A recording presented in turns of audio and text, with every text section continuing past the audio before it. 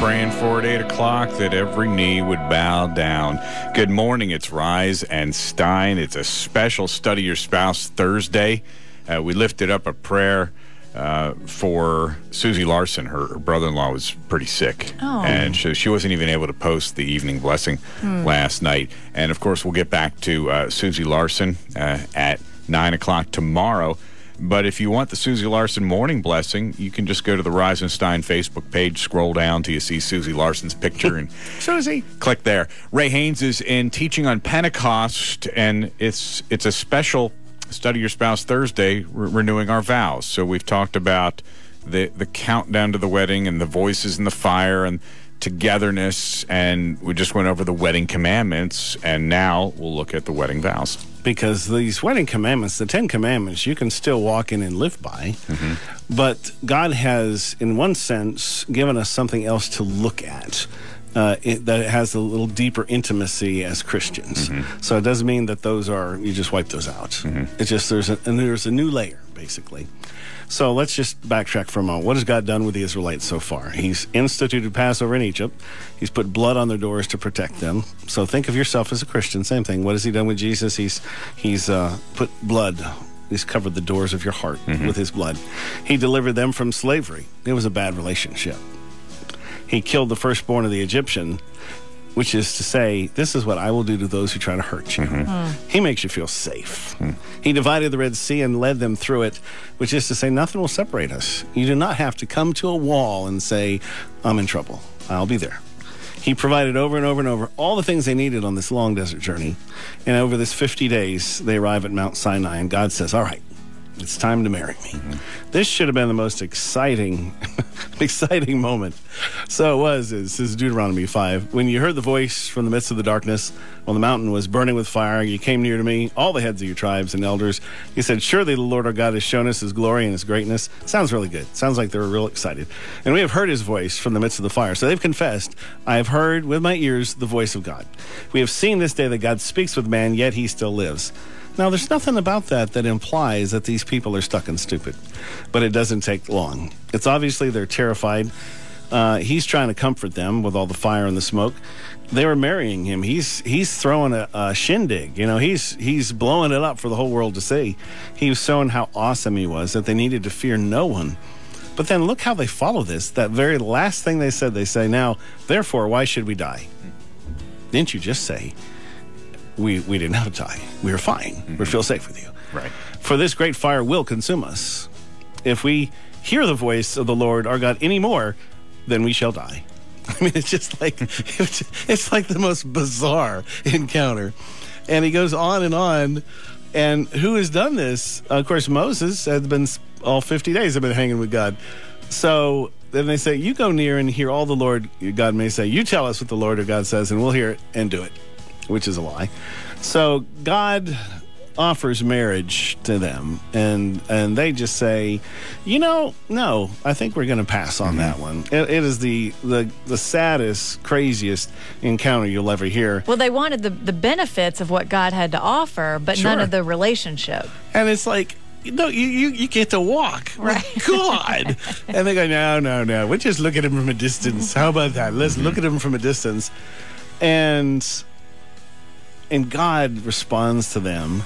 And he said, I've heard the voice of the words of this people which they've spoken. They are right in all that they've spoken. Oh, that they had such a heart in them that they would fear me and always keep all my commandments, that it might be well with them and with their children forever.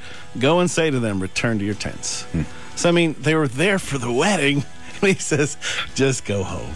Just go home, you stupid people. Saddest verse in the Bible. You can hear God's heart break. The ceremony ends, the bride goes one way, the groom goes the other, and the marriage is delayed for 1,500 years until Jesus comes.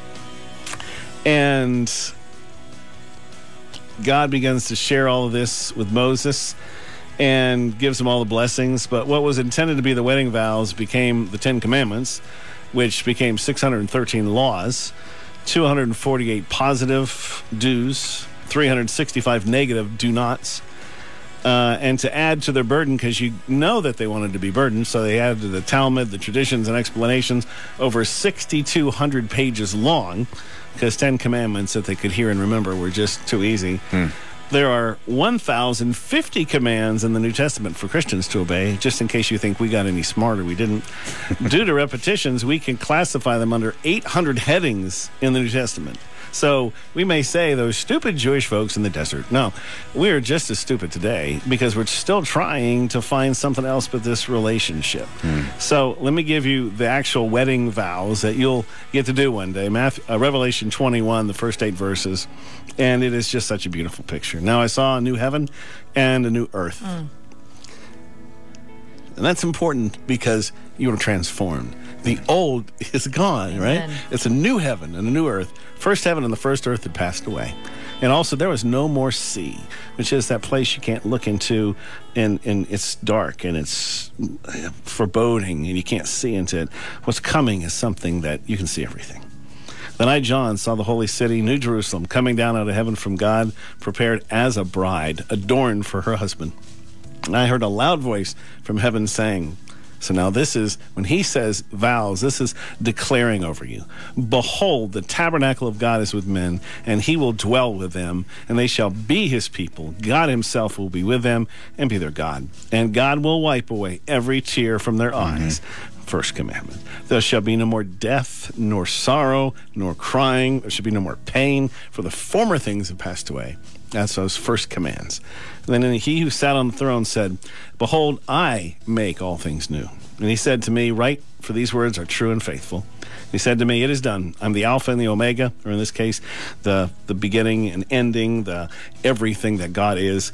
I will give of the fountain of the water of life freely to him who thirsts. He who overcomes shall inherit all things, and I'll be his God, and he shall be my son.